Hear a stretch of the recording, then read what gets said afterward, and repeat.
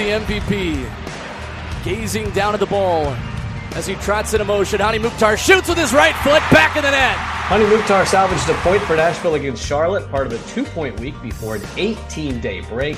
We are currently in the middle of it. That audio of Hani Mukhtar's equalizing PK in like the 123rd minute against Charlotte, courtesy of 104.5 The Zone. Happy international break. I'm Wes Bowling. This is Club and Country, the podcast of record for Nashville SC coverage from the two people who've covered the club longer than anyone in their respective disciplines. And that also includes Tim Sullivan, the owner of ClubCountryUSA.com.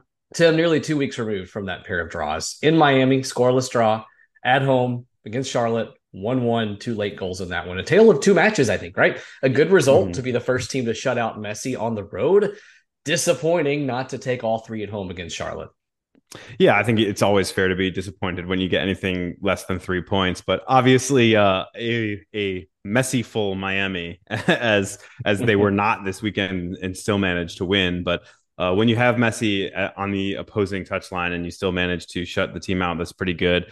The Charlotte match was as frustrating for the result as it was for the way it played out. Giving up what appeared to be a winning goal right at the beginning of stoppage time, and then needing a little bit of luck. Anytime you get a penalty kick, it's luck. Let's not kid ourselves. But to get the stoppage time draw, it's frustrating against a really bad team. But I think if you said that Nashville SC was going to come away with the draw in Miami, I think we talked in advance that 3 points was the not minimum, but like the expectation there. 4 would have been what we expected, especially after that draw against Miami. But to drop those points against Charlotte is frustrating, but it's not the end of the world. So it's 6 winless though in league play. 2 goals scored in those 6.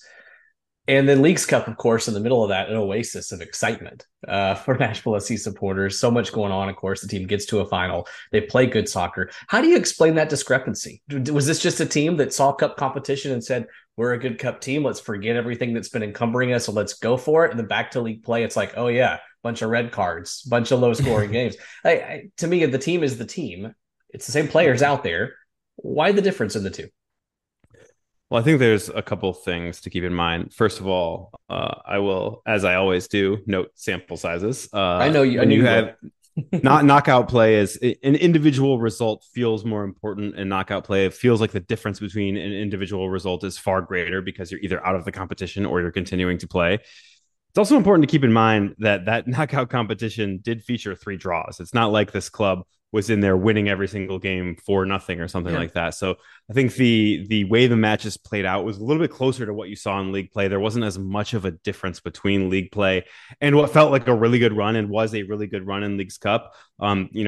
It just the discrepancy between those two isn't as great as it feels. Maybe, but the quality of the competition in Leagues Cup also. You got the 2-0 win over Monterrey. You hold your own with America, 2 of the best clubs in the continent right now. Toluca, you lose, but you play stylish, good soccer. I mean, to me, yeah, the results may be more similar than we think, but the competition was so good and the product on the field was so good, and we've just not seen that in league play, which is weird to me. Yeah, the Charlotte game was kind of a bad beat in terms of not finding a winner in regular time. I don't remember exactly what the expected goals were at, as the clock struck 90 minutes, but it was something like 1.5 to 0.3. So that was kind of a bad beat game. And yes, we have seen a lot of those over the last couple of years for Nashville SC that have been frustrating moments. They performed better against the better competition. Haven't we seen this club do that for the better part of 4 years now too? Fair. So it's also something that it can still be frustrating, but not something that really kind of diminishes our overall view of this club. And so things are an interesting spot for the boys in gold now with 7 matches left in the season. Today, we're going to get into some prop bets and try to make some picks as to how the season's going to end for Nashville SC. One bit of good news, Nashville has the longest break right now of any team in Major League Soccer. 18 days between matches. For comparison's sake, the SKC team playing the boys in gold on Wednesday the 20th will play 2 games in that span. They've already played 1, a draw or a loss in Miami. They'll go to Minnesota. So every team plays at least once, many of them even twice. During this break for the boys in gold, it's a chance for them and for us to reevaluate where things stand and what Nashville needs to do the rest of the way. So that's what we'll do today. Here's where things stand. Boys in Gold, 7th place. Again, 9 teams, quote unquote, make the playoffs. 8 versus 9 is a play-in game, essentially. Not essentially, it is. Nashville 6 points out of that top 4 position that would enable them to host the first playoff series, not match, but series, best 2 of 3 in the playoffs once you get past that play-in game. 8 points above the playoff line. So I don't think either of us think that's necessarily in peril. But today we're going to look at the home stretch. 7 remaining matches. What do we think will happen? Tim, it is prop bet time. Are you excited?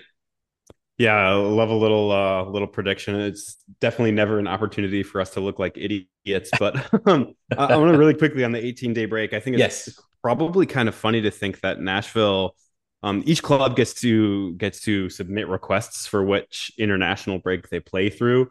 I would assume that Nashville was like, hey, we won't play through this one because it will be a surefire call up for Walker Zimmerman, and we will not have to play without him. And it's kind of funny to see how that's played out with his minor injuries, but as well as a first choice United States men's national team side not calling him up. Yes, in part because of those injuries, but it does mean that everybody basically gets a long break. Obviously, there are a few guys who are playing. I believe Randall Leal is playing with Costa Rica right now. I honestly have not kept up with the international break, but it's a situation where it's a well-deserved break for Nashville that has had one of the more crowded schedules, not least of which because of that run to the Leagues Cup final. But it does make for a hectic stretch run as we look, starting just over a week from the time we are recording this podcast. And yeah, that is good news, actually. Randall is playing with Costa Rica right now. He actually scored against Saudi Arabia. Doesn't show how much attention I'm paying. That's right. Played 25 minutes, got a goal. Played 74 minutes against UAE at press time. It just ended, well, wherever they're playing it, presumably, Croatia. So it ended maybe a bit ago. But Randall Leal is back, and that's actually great news for him. Sidebar real fast. I know it's friendlies, and this is kind of the session where teams are trying out things with no real consequences outside, somehow World Cup qualifying already happening in South America, Euro qualifying in Europe. But Leal had been on the outside looking in of this setup. I know Nashville would love for him to be sticking around probably and working out with the team, but getting into a little bit of form here has to be a good thing for him, especially the confidence that could come with getting back, at least for now, inside the national team picture. Yeah, and it's something that he's had, I think, somewhat public frustrations with his place in the Ticos national team. It's always good to see him back. Part of that is probably because they have fewer morons in their federation lately. They're slowly weeding some of those guys out. They had a real rough stretch there for probably 5 or 6 years, but for a guy who hasn't played a ton of soccer because of injury over the course of the summer, it's a chance for him to play his way back into form, and that's something that is really going to help as well. And as we talk about, Walker Zimmerman needs rest, Randall Leal needs minutes. These are kind of the best case scenarios the way it has played out. Gabriel Godoy, of course, being used for Panama, 90 minutes in a I can't believe they are still playing him just because he's going to be too old to be a major contributor in the next World Cup. As always, have to give the disclaimer that we are older than him, so he can only make so much fun. But it's just weird that they aren't trying to turn the page on generations. Yeah. Although I guess maybe they saw what their neighbor Costa Rica did and want to avoid some of the growing pains that they had there. Maybe because you've got a Victor Carrasquilla playing similar position, I guess alongside him. I get it, him bringing guys along. I get him being part of the picture, but playing as many minutes as he is, 90 minutes against Guatemala on Sunday. He played 56 minutes in a win against Martinique, picked up a yellow card, of course, last Thursday. So, he's getting some action. So there's your international break update that was not in the rundown, but we'll get across anyway. And before we get to, again, prop bets, we're going to break down the schedule and our gold nuggets in just a second, tell you what remains for Nashville, and then predict what will happen. Not just points, but also goals for a couple of key players, final position for this team, the top 3 in the East and West. It's going to be a lot of fun. And please put away your pens and Sharpies now. Do not write these down. Do not put us on Old Takes Exposed, because inevitably we'll be wrong. But first, of course, ML Rose, Tim. Breaking news as new menu items are coming into the rotation here. There are some Anibal Godoys, if you will, in the ML Rose lineup. There will always be burgers. They're going to go the full 90 every time. But as of 3 hours ago, announcement, loaded queso on the menu. I love the queso at ML Rose. It's fantastic. They've added chorizo, pico de gallo, grilled jalapenos to it if you want that in your life. Pretty strong addition to the lineup. Yeah, I must say, when I first moved to Nashville, one of the things I was really disappointed in was the quality of queso around town. When a place like Emma Rose that we trust to knock everything out of the park adds a little bit of queso, you're maybe not expecting a robust Mexican food experience when you go there, but you can trust them to knock that special out of the park. So I'm looking forward to trying it. Yeah, and I will say this too. I was out of town this past weekend, ordered some nachos, and the toppings on the nachos were just fine. It was all okay. The chips just absolutely fell apart. It was a big plate of nachos, and you got to the bottom, the best part, right, where all the toppings are sitting, and the chips were soggy, and there was no point. ML Rose reinforces those chips. I don't know what the term is, twice fried or twice. I don't know, but they're double, right? It's like a bank vault where you got the two doors, and so you can get a little bit of of give on that first layer, but there's going to be a backbone to that chip, and that's huge. It increases the shelf life of the nachos.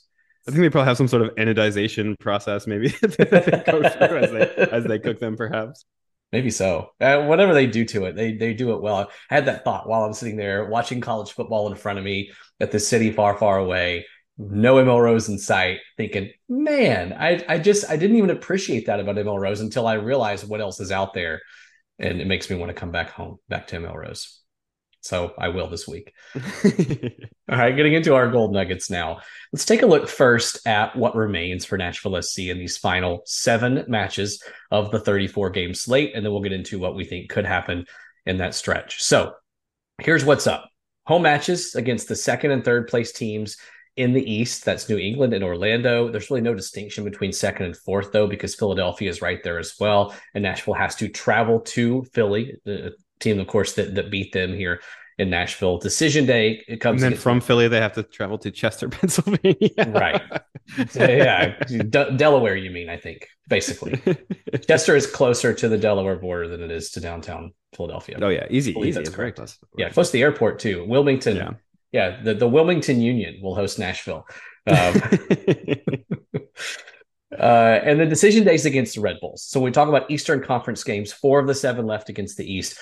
You look at the Red Bulls in the standings and you say, all right, great. That's a team you can beat. It's a team Nashville's never beaten, actually. Yeah. The Red Bull system, something they're still trying to figure out how to break down. In terms of the 3 Western Conference opponents, second place right now, at least Seattle comes to town.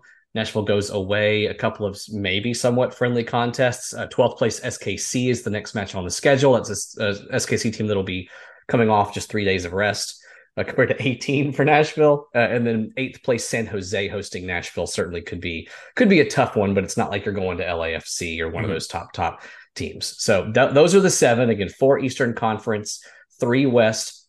5 of the final 7 teams are against teams that are either in the top 7 or tied for the top 7 if you're using traditional MLS playoff position, not adding those other 2. Those other 2 games, though, against teams outside that spot, a road game, of course, in San Jose, and a match against the only East team NSC has never beaten. It is not an easy stretch, but it will be obviously a season-defining stretch, Tim, for this team.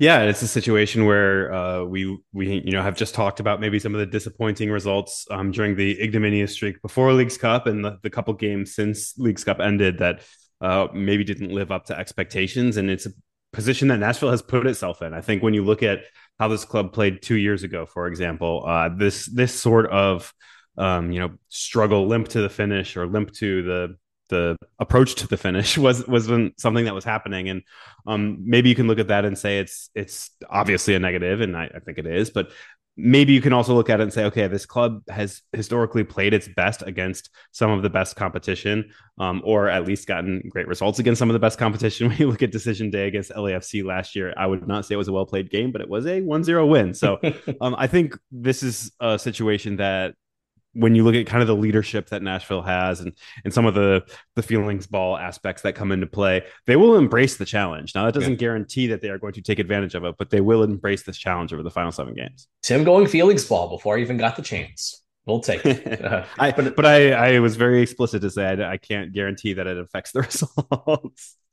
No, but I do think, this is why you make the roster up like you do. This is why you stock it with these veteran influences that are going to, not get too high, not get too low, when things have not been great. Mathematically, what does Nashville need to do? That's the first question we'll raise here. Well, I'll give an answer as well. So the average 4th place finish over the last 5 standard seasons, so not 2020, 52 points. That's what it typically takes, give or take a few points, obviously, to finish top four and host a playoff match. Nashville's currently at 40 points. So you're looking at around 12 points in the final 7 matches. Playoffs, usually 45 to 48 points. So you feel pretty decent about Nashville's ability, certainly to get above the line, especially when that line is going to sag a little bit, given the play-in game opportunity. And so, Tim, it's prop bet time. With those 12 points in mind, we'll start with that. Over under, number of points remaining for Nashville SC this season in 7 matches. I'll put it at 12.5. That's your number. So that assumes 2 points per game at home. That assumes a win and 1 to 2 draws on the road. Your thoughts? Yeah, I'm going to go under, but I'm going to go barely under. Okay. I think Sporting Kansas City is a team that, again, if you want to make the playoffs, you should beat them.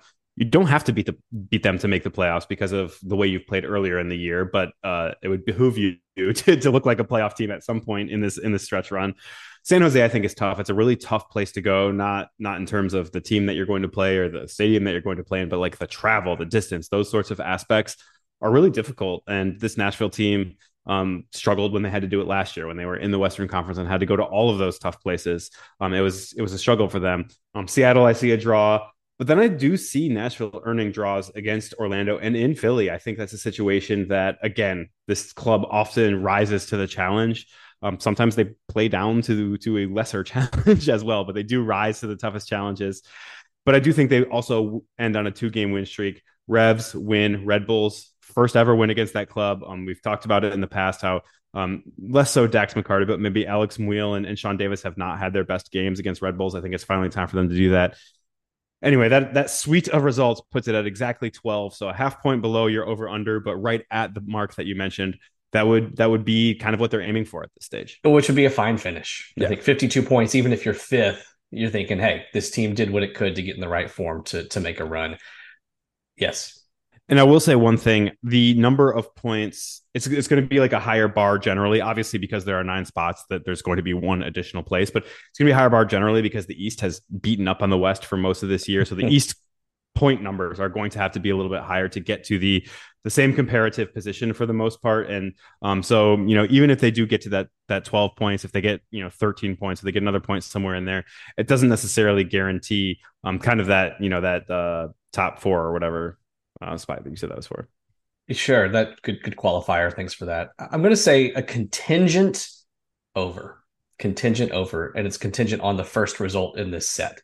I think that Nashville exceeds 12.5. So you're saying over 9.5 for the final 6 games is, I guess, the more accurate way to put it. Pretty much, yes. Yeah. If Nashville beats Sporting Kansas City in this first away match, I think that puts it in a place, whether strategically, whether feelings ball, whatever you want to call it, where they can get back to a place of saying, look, we can get tough results. SKC is not a tough team, but going to SKC is never a given, a place they won last year. I think if they beat SKC, they're in position to get a point in San Jose, to take advantage of the fact that some of their toughest remaining matches, all their toughest remaining matches, except for Philly, are at home.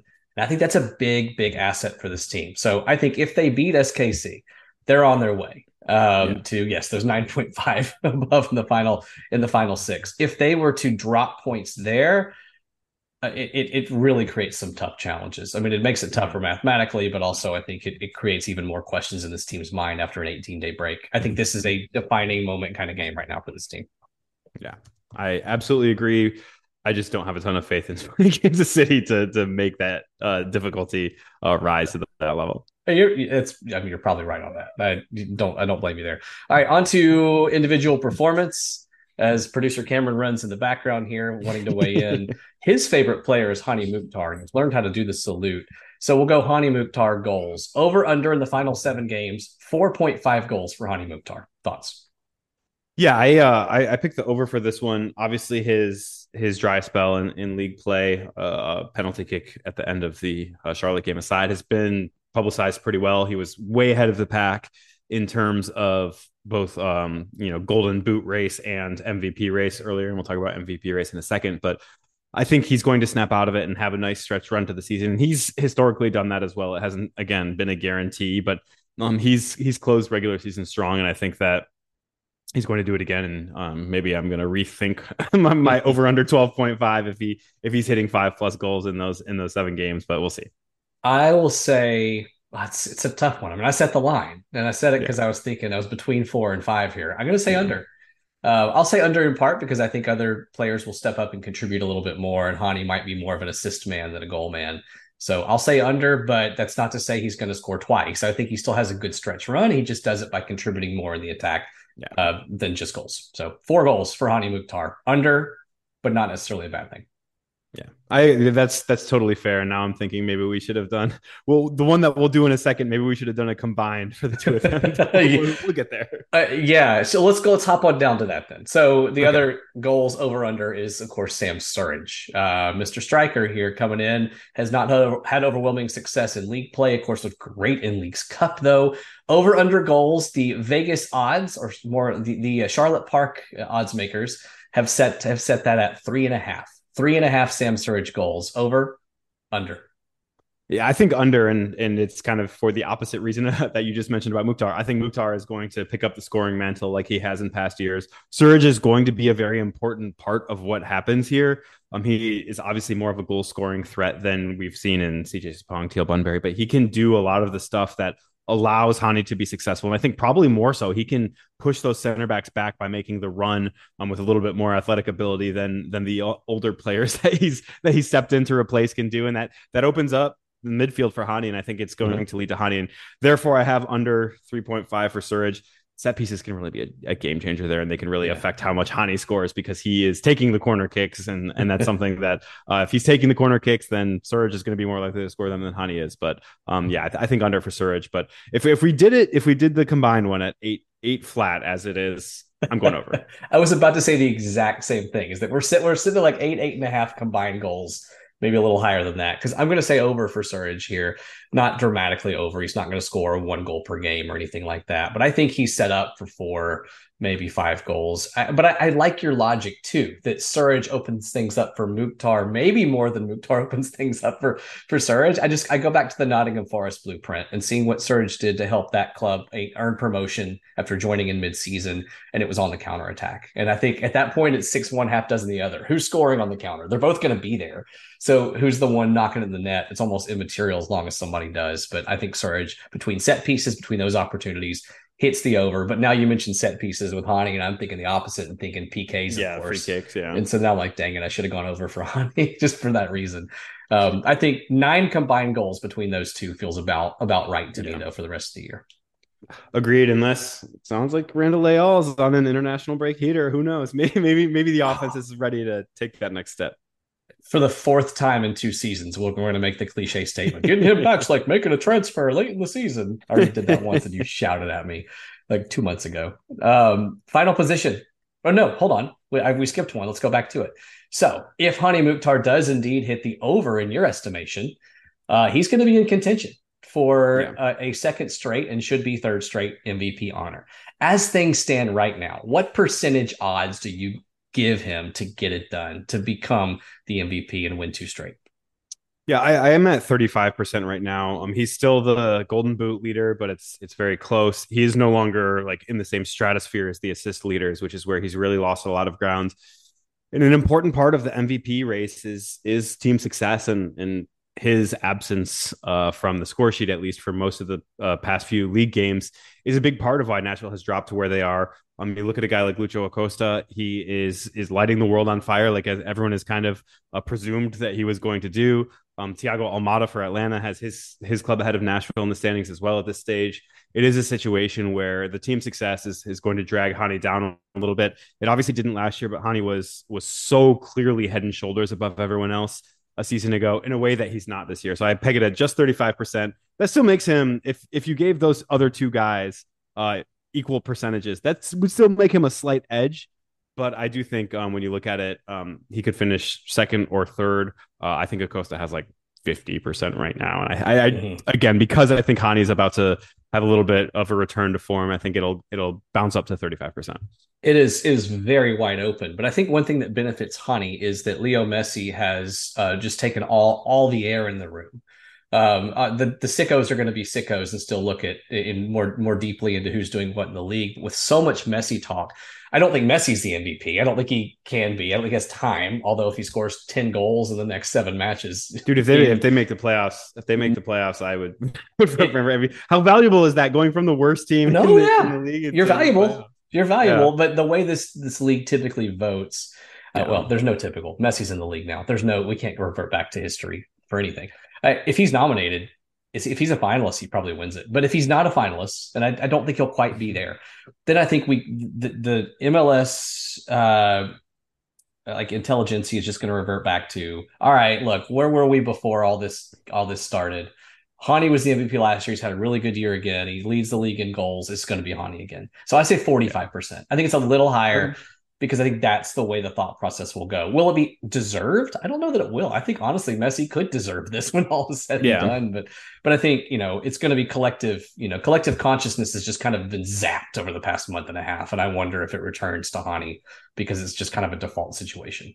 Yeah, and it really is a situation where at this stage last year, Hani had it wrapped up, basically. Yeah. At this stage this year, there are still a lot of really realistic contenders, including Messi. I'm not willing to write him off. If he scores and assists every game here on out and Miami makes the playoffs, he is the most valuable player. I don't know if the dictionary definition of most valuable is what most voters go on, but you look at Hani, there's a lot of soccer to be played for him. And then you look at the two guys that I mentioned previously, where their teams are. Thiago Almada has been, as Atlanta has surged up the table, has really woken up. If he keeps that going, there are just too many realistic options right now that you can't call it at this stage like you could last year, like you could 2 years ago, because they had already, the extra time guys had already made the decision, even though Carlos Gil was like the 4th most valuable guy on his team. They are the kingmakers. I do like that every time we talk about Gil, you drop him another level on his own team. It was 3rd, I think, for a while. No, he was 4th. Turner was an obvious number 1, and then there was Bo, and I don't remember. I just like sorted the goals added from American Soccer Analysis. You could even argue Tejan Buchanan at times was more valuable than Gil. At times, I wouldn't go so at far. Times. I mean, he was out for like 10 matches, and it didn't matter because he'd already been crowned at that point. Nashville's final position now. So you're predicting slightly under, so finishing around 52 points. I went contingently over to like 54. Where does that put them in the final ranks? Yeah, it's tough. It really does depend on what the bottom of the table does against the top of the table as this stretch run continues. Cincinnati's going to wrap up the best season ever and then maybe coast into the playoffs a little bit. That could really affect it. It could lower some of the bar for what 2nd and 3rd place need to do, and so then maybe those teams start to take it easy a little bit. I think it sticks Nashville in 5th, which is unfortunate given that's exactly where they were last year, and it was a disappointment to be there. So yes, a disappointing 5th. Totally realistic that they could end up in 4th as well, though. I think 5th sounds good to me too. I'd love to go different than you. But if I'm saying over, shouldn't let me talk first. Every time I've let you talk first here. I'll take my final standings first. I'm seeing them in front of me right now. Oh, it was Adam Buxa, by the way. Yeah, that's what I said. Yeah, I think you missed it. I wasn't listening. I was talking too much. Sorry, just like my wife. I talk too much and she doesn't listen. That's how that goes, because I talk too much. Yeah, I think 5th is fair. I think just the math works out that way. I don't think they're going to end up in the top 4. I think the schedule's just tough enough. And if they, drop points in 1 or 2 of those 6-point matches, even if they just become 2-point matches as a result, it's a tough ask, I think, for them to climb from 7th to 4th. I think 7th to 5th is reasonable. I think that's what they end up doing. And they go on the road, probably to a Philadelphia, and Nashville SC fans gag even thinking about having to do that. Yeah, and I will say if they eclipse the 12-point mark, it's much easier to see them in 4th than it is seeing them hit just that 12-point mark and finishing any lower than 5th. So there is more upside if they do snap out of this kind of league funk that they are in right now. I guess what I'm saying is they get 13 points because I went over. Yeah. It's gonna have to be 53, 54 for them to still be as low as 5th place, I think. Top 3 in each conference. Let's go there now, and we have some similarities, I think, here, but just enough difference to create some conversation. Top 3 in the Eastern Conference. Cincinnati's got it. I think that's pretty clear. I think Philadelphia plays its way to a pretty good position. I like where they are. They're in 4th, but they're just lurking, and I'm not as much a believer. They have a game in hand too, right? On 2nd and 3rd. But big factor too, New England, of course, without Bruce Arena now, who resigned after a long investigation into conduct we're still waiting to learn a little more about. So I think they drop. I think Orlando, I'm just not convinced. I think Philadelphia gets up into second, and I like Columbus a lot. I really like the moves that they've made. Adding somebody like Julian Gressel's a big move for them. Their attack is strong. I like Columbus to finish third. Cincy, Philly, Columbus. Fourth place, Orlando hosts Nashville in the first round of the playoffs. Well, I don't believe that to be the case because I believe it's third place Orlando, although I do have the same first and second place. As you mentioned, Cincinnati basically has it wrapped up. They're 9 points ahead with 7 games to go. They would really have to choose not to win the Supporters Shield at this point. I just mentioned a minute ago that they are going to have the highest point total ever. So it is a situation that they've got it wrapped up. And like you, I think Philly has enough in the tank. That game in hand is so important to me. They are just 2 points behind New England, who I think we both predict to drop off a little bit here. So they're just 2 points behind New England with a game in hand. I think when you look at what Jim Curtin has been able to do more in regular season than in playoffs or knockout competitions historically, unfortunately for the Union, because I think that he's a really good coach, but it is a situation where I think they can climb up. And I just like Orlando more than I like Columbus. There's not really anything complicated to that one. In the West, then, we both have, I'll ruin it for everybody, St. Louis winning the West. Who would have predicted that at the beginning of the year? But the math just makes it hard, Tim, for anybody else at this point to get up there. There are a couple of teams with some games in hand. They've got a 7-point lead over Seattle with the same number of games played, 8 points over LAFC and Salt Lake. I mean, it might get close. It will get closer than that, I think, but they got to be the team to beat, right? Yeah, I mean, it's very frustrating because they're really not that good. But when you run up they're Austin this year. Yeah, when you run up an incredible point total, you make it hard for teams to catch you, no matter how much better than you they are. And St. Louis has done that. I think the comparative positions of the next two is immaterial, but I think they're basically locks for it. And that's I personally have Seattle and then LAFC.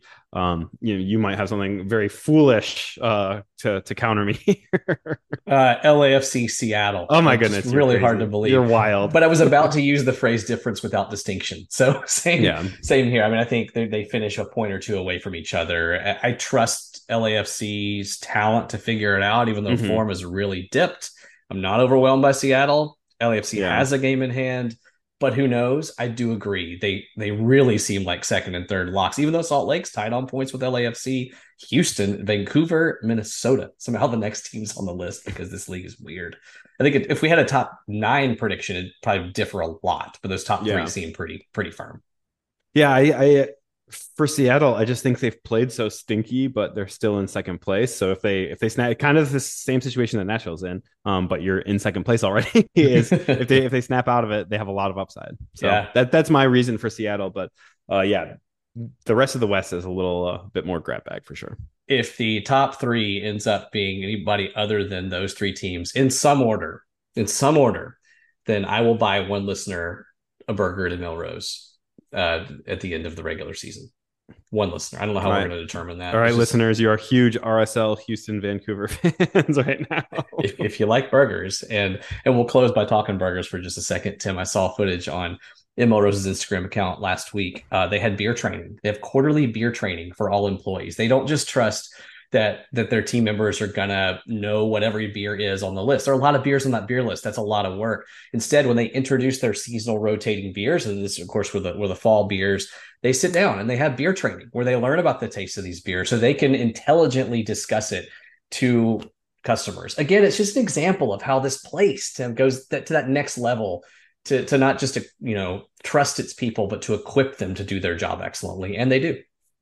Yeah, I'm currently heading to mlrose.com/careers. This sounds like a place that has a lot going for it. We've talked about it before, and you can go to a lot of places in town and get your American macro. You can go to a lot of places in town and get your local and national craft beers. But a lot of places around town, if you go to them and ask the bartender, "Hey, is this beer good?" They'll say, "I don't know, I haven't tried it, and I'm probably not going to." At Emil Rose, your your server is going to at least be able to tell you a little bit about it. They're going to probably have tasted it at one of their training events, and they're going to be able to tell you, if you like this, you'll like that, and kind of give you the recommendations that kind of takes ML Rose above and beyond just your typical sports bar with really good burgers and great friends and support your favorite soccer podcast. Of course, that's the most important one. It is a concierge type of like feeling. I mean, obviously, if you want something you like it, they're going to give it to you. But I've asked before, and they've said, not my favorite, not our most popular. FYI, and you're like, all right, steering away, not wasting my money on that. It stinks to sit down for a game and take a sip of beer. Like, I got to down this whole thing, but I feel dumb wasting it. Like, anybody who's had a beer with me knows I'm a big zealot. I will order adventurously, but if I get something I don't like, well, that is my personal responsibility because I'm an adult and I should not have ordered something that there was a risk I wasn't going to like. Yeah, we're responsible adults. We drink all of our beer. But it's great. They really do study these things. And even on going back to, again, @_ML Rose on Instagram, they advertise their fall beer menu and they have tasting notes in the reel. In like, for instance, this one, classic Marzen style, malty and clean, orange is autumn with biscuit malt on the forefront. It's not snobby, it's thoughtful. If you want to go and you want to order a Bud Light, they got that too. Probably. I haven't done it. I think they do. But they have great local selections. It's fantastic. It is a great place. Again, 8th Avenue, the location closest to Geodis Park. They have away games on as well if you go, but also Capitol View location, Mount Juliet, and the best and most important neighborhood in West Nashville. A can't miss experience if you've not been or not been lately, because now the beers are new. And as we often encourage you guys to go there, we also, perhaps not often enough, want to thank them for supporting our podcast. Indeed, always, forever. And thank you for listening to our podcast. Anything else, Tim, before we get out of here today? No, I just want to say, I guess I'm in a very thankful mood right now. I want to thank everybody who bore with us as it took us a week we took a week off with Nashville SC a little bit here. Thanks for bearing with us, and thanks to everybody who's telling all your friends. I'm doing the rate, review, subscribe thing that is so annoying to hear the host say at the end of every podcast, but when you actually do it, it really does help us out. So this is a fan base that's growing, and it's a podcast that's growing too. So thank you to everybody who's helped that happen. And just to keep our streak alive of college football references, this is a college football podcast. Tennessee is going to beat Florida in the Swamp this weekend. The over-under, 28 points, I'm guessing. It's not going to be pretty, but Ball's going to win. I'm calling it right here. First win in the Swamp since I was there in 2003. Congrats to those guys in advance. Sorry for jinxing it. Exactly. Congrats to Florida. Sorry for jinxing it though. Congrats to Florida in advance. Thanks for listening. Thanks to ML Rose for the tremendous burgers and their support. Moon Taxi for the music. As Tim mentioned, hop on, give us a rating, give us a review. If it's a 5-star review on the Apple Podcasts app, we will read it on this show. And tell a friend about the show. Follow us each on Twitter. Thanks to the 440 Sports Network for providing this platform. We will talk to you next week.